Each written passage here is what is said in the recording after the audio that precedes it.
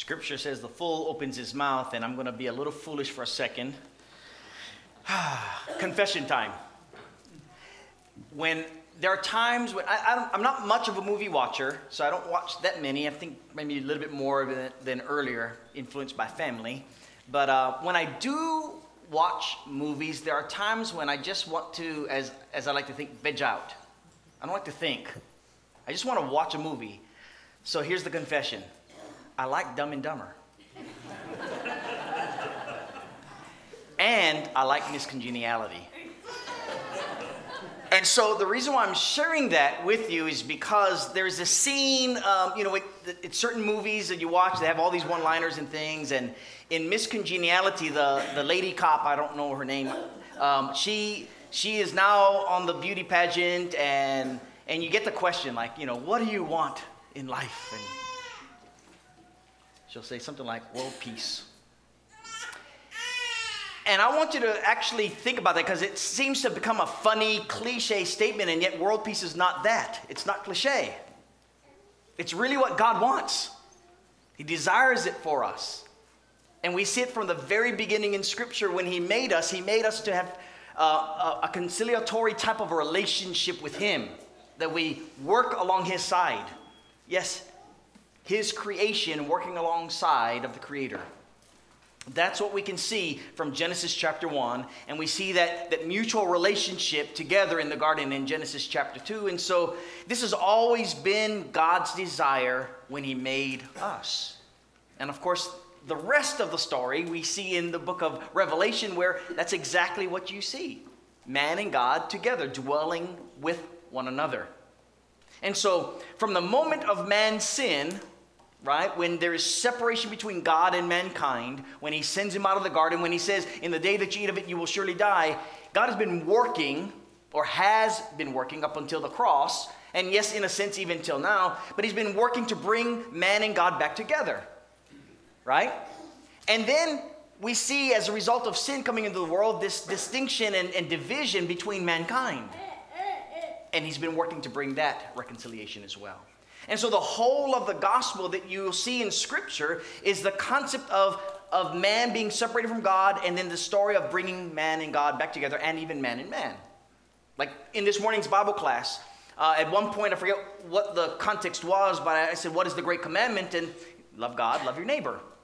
That's the idea of having this fellowship, this oneness, this togetherness that is taking place. It's because we've been separated from God and from each other. Right? We see passages like Genesis 2:17, right? The day you eat it, you'll die, or your sin separates you from your God, or the wages of sin is death. We have all these passages that bring this point out.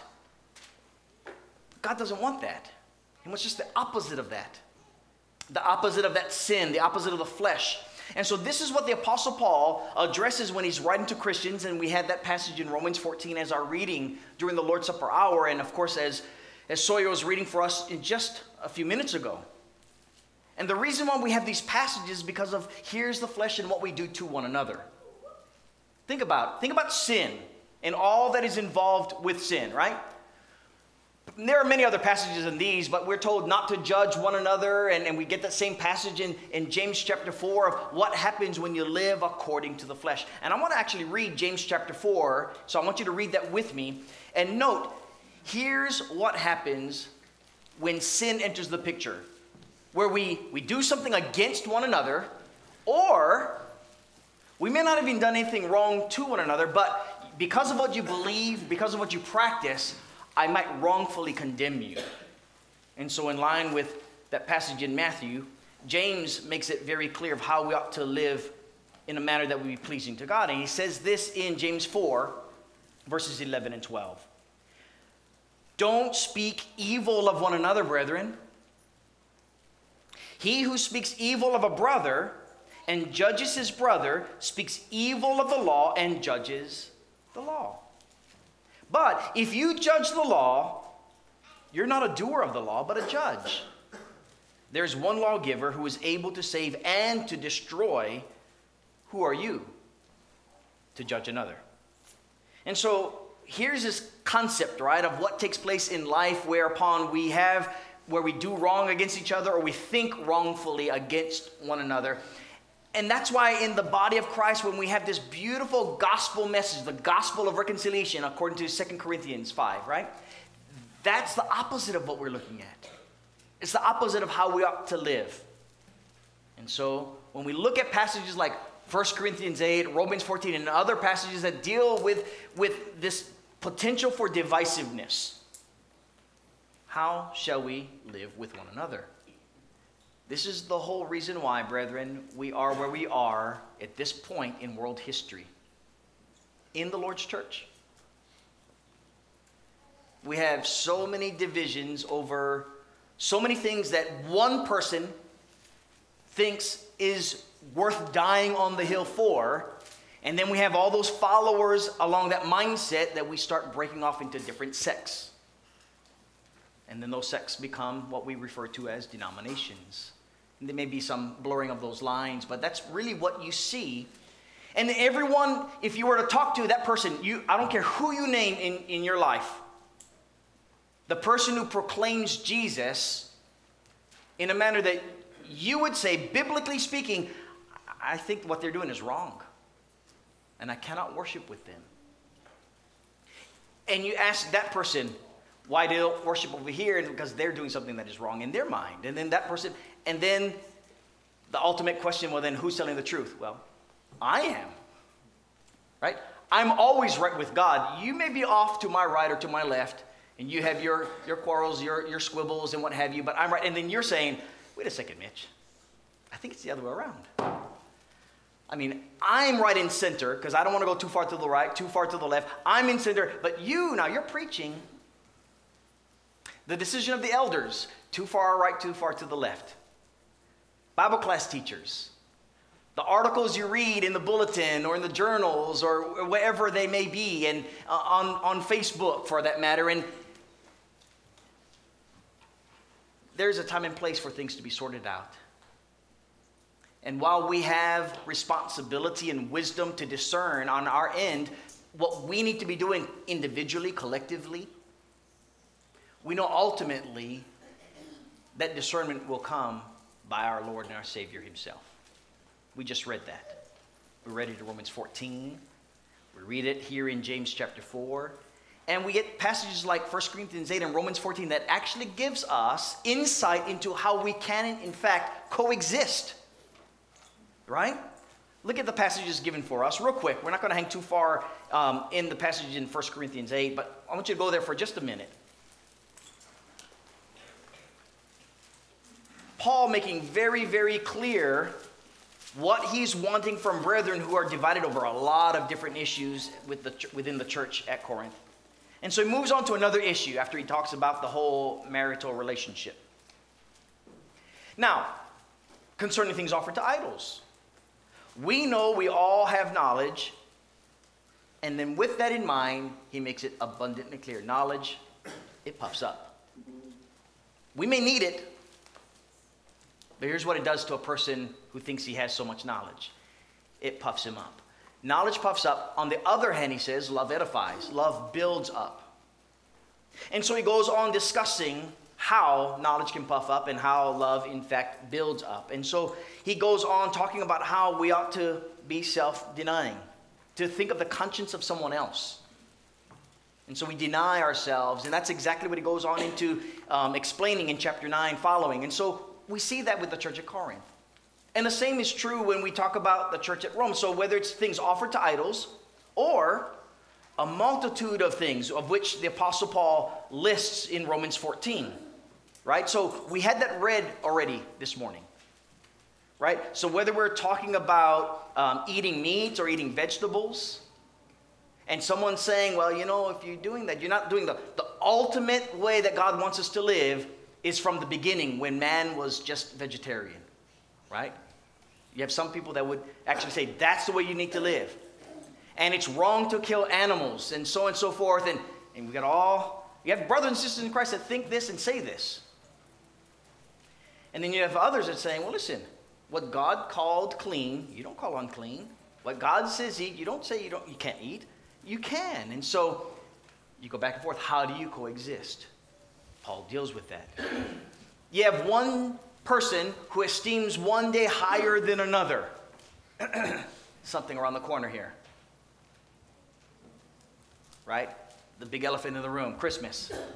You have brethren, Christians, who esteem one day higher than another, and they do it not even from a civil standpoint, but even religiously. And then others are saying, wait, there's nothing in the Bible about Jesus, and how do you coexist?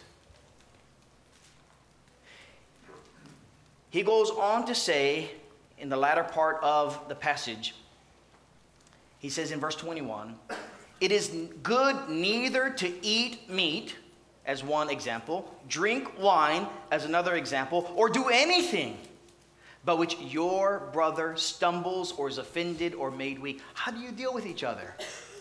Self-denial. You prefer one another.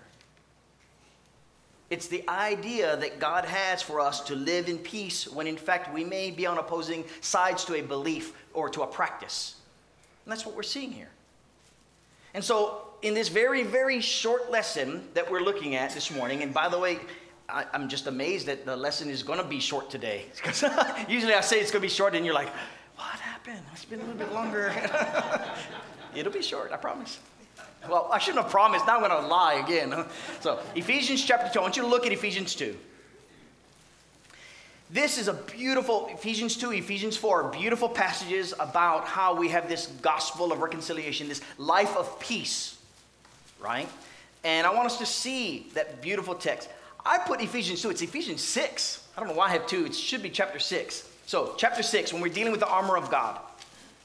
Notice what he says. Backing up to verse 13, therefore, right, if we're going to fight against the wiles of the devil, and what he wants is, he wants us divided. The opposite of Ephesians 2, where the church is being united in Christ, where every joint supplies what it ought. So, verse 13, therefore, take up the whole armor of God that you may be able to withstand in the evil day, and having done all, to stand. Therefore, having girded your waist with truth, put on the breastplate of righteousness, shod your feet with the preparation of the gospel of peace, and above all these things, taking the shield of faith, which is able to quench all the fiery darts of the wicked one. Part of that list is right here, the gospel of peace. Shod your feet with it. That's the message of the gospel itself, is reconciliation, of peace with God and with man. And so when you go back to Ephesians chapter 2, it is in contrast to what you see here. In verse 14 of Ephesians 2, get back over here. Here's what Paul says to the saints. He says, he himself, Jesus that is our peace. He has made both one. You get that picture? It's like Genesis chapter 2 where the two become one. But instead of having this two, the two that we're seeing here is this division and brought near again. That's where that wall of separation comes tearing down. And it's all one in Christ. And so he says he has broken down the middle wall of separation. That visual concept you would have gotten in the first century would have been unmistakable. Right?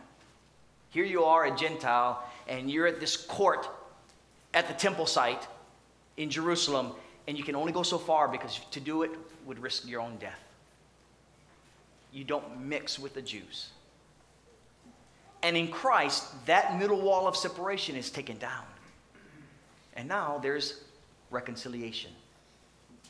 And there's a conciliatory type of a relationship. And that's what this opposite of sin does for us when we live life of righteousness. Right? That's what we were reading of in Romans 14. It's not about food and drink. It's about righteousness. Living at peace with each other. That's what Paul is explicitly saying to the saints at Rome. And it's a very fundamental lesson for us. You talk about having fundamental, foundational sermons. Without this, you don't get the rest. This is superseding, if you will. And so, how do you do it when someone else is going to be divisive? Because we just live in a time where, frankly, it can be very discouraging if all you do is focus in on all the division that takes place among those who profess to be followers of Jesus. And the mantra for so many is, well, I'm trying to stand for truth. But in the meantime, destroying the very body which Jesus died for. Well, here's what you do. Right? Remember when someone sins against you, Matthew chapter 18, verse 15? When someone sins against you, go and tell him his fault between you and he alone. And if he listens to you, you've gained your brother. Peace. Out of love, you go to your brother. It's so hard to do. This is an easy passage to read. We can Bible study it and do everything to it going, here's what we do, checklist. But it's hard to live it. It's hard for me to live it. But you want peace? Go pursue peace. Someone has this angst against you, or you have angst against someone, go to them. In the body of Christ, too many with the flesh don't do this. The flesh overtakes and we justify, well, that person should be the one to come to me, or that person should. I make that excuse up. But that's not how you have peace. And so, you want to live the way God intended from the very beginning? You seek peace. And then you pray for them. Right? It's enough that you have problems by those outside pressures, those trials that we talked about last week. But when those trials come inside the household of faith, that can get very discouraging. So what happens when you're trying to live peacefully with your brethren? And you suppose that your brother or your sister is not wanting to live peacefully with you by virtue of their fruit.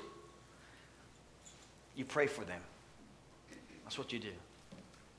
And so hard otherwise. And that's what makes me so happy about the situation that was brought up this morning by Steve, where we have brethren that are looking at the potential of our elders to be, if you will, before they're being appointed. And let's go and talk to them about whatever concerns you might have.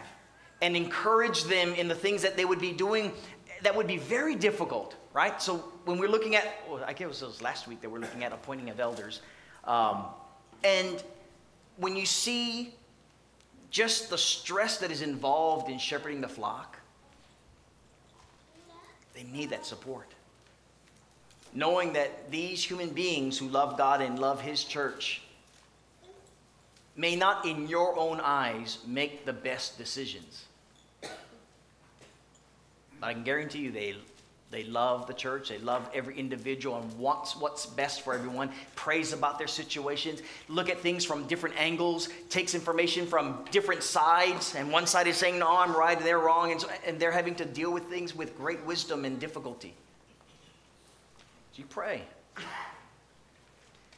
Here's the last thing. Here's what you can do from making things worse. And that's found here back in Romans chapter 16 that was read for us by Sawyer. Understand that you have two people, typically, unless their fruit shows otherwise, love God. And they're on opposing sides of whatever the issue may be. The Apostle Paul says something very, very clear about who the judge is. It does not mean that you cannot make judgments. It does not mean that leadership won't make stands. There is going to be a drawing of the line from a congregational standpoint. But brethren, I think someone had brought it up. I forget who specifically, that, like if we're to just question every single one about every single issue in the scriptures, we'd be all over the map. We really would. In this congregation, including our visitors who are here this morning, we'd be all over. If we opened our hearts up completely without reservation, you would see that there are going to be brethren that think things that you're going, wow. How do you have fellowship? These are your brethren. Romans 14, one more time. I'm going to finish with this passage. I want you to read it and let it just really resonate and digest it very slowly as we let this sermon come to an end. Romans 14, beginning once again in verse 16. Therefore, do not let your good be spoken of as evil. The kingdom of God is not about eating and drinking. Instead, it's about righteousness and peace and joy in the Holy Spirit. There's your answer. He who serves Christ in these things is acceptable to God and approved by men. And therefore, let us, and I would add, based upon what he says later on in Romans 15, as much as depends on you, let us pursue the things which make for peace. Brethren, when we're not at peace, make it. And the things by which one may build up or edify another. Do not destroy the work of God for the sake of stuff. In this case, he mentions food. It could have been any other issue that he had already previously spoke of. Do not, once again, destroy the work of God for the sake of food. All things are pure. The only way it's evil, he says, it is evil for the man who eats with offense. It is good neither to eat meat nor drink wine nor do anything by which your brother stumbles or is offended or is made weak. Do you have faith? Have it to yourself before God. Happy is he who does not condemn himself in what he approves. Unfortunately, we want to list things that are not approvable. Yes, there are things that are not approved, but God explicitly tells us what they are. We like to add beyond those things, and therein lies where we can get into trouble and have division in the body. And instead of the body of Christ, we have a very broken body within Christ. That's not what God wants. That's the very opposite of the gospel of reconciliation. And so this morning, as we conclude this lesson, I want you to really think, what are you doing? In your walk with God, what are you doing that brings about the building up, the peace, the edification of the body of Jesus Christ? It doesn't mean that we cannot open our mouths and have beautiful, open dialogue, even disagreeing with each other, knowing full well that if I prefer you, I would look at you thinking, you love God. I don't agree with your decision, but I know you love God. And if you could do the same for me or for any other person, we'd go a long ways in having a body that looks just like the community we see in the ideal church that we read of in the first century. And speaking of this body, make it very clear, the calling in the city, the new city of Jerusalem, if you will, is to bring in those who want to be part of this body. It is a free will choice. It is your volition that you will humble yourself to say, God, I've tried it my way, it doesn't work. I need you. Very things that Steve mentioned this morning when he was talking in his memories about how much we can be reminded of how much we need our Savior. We all do. And if you're in a place where you have not been saved by the blood of Jesus, every week we make this beautiful invitation, an urgent plea for you. Because God loves you and we want to extend that very same love to you. That you can put to death, that man of sin. When you die in that watery grave, you're raised to walk in newness of life by the gracious, precious blood of Jesus. That's the call. That's the invitation. And of course, brethren, if you need our prayers, use this time as together we stand and sing.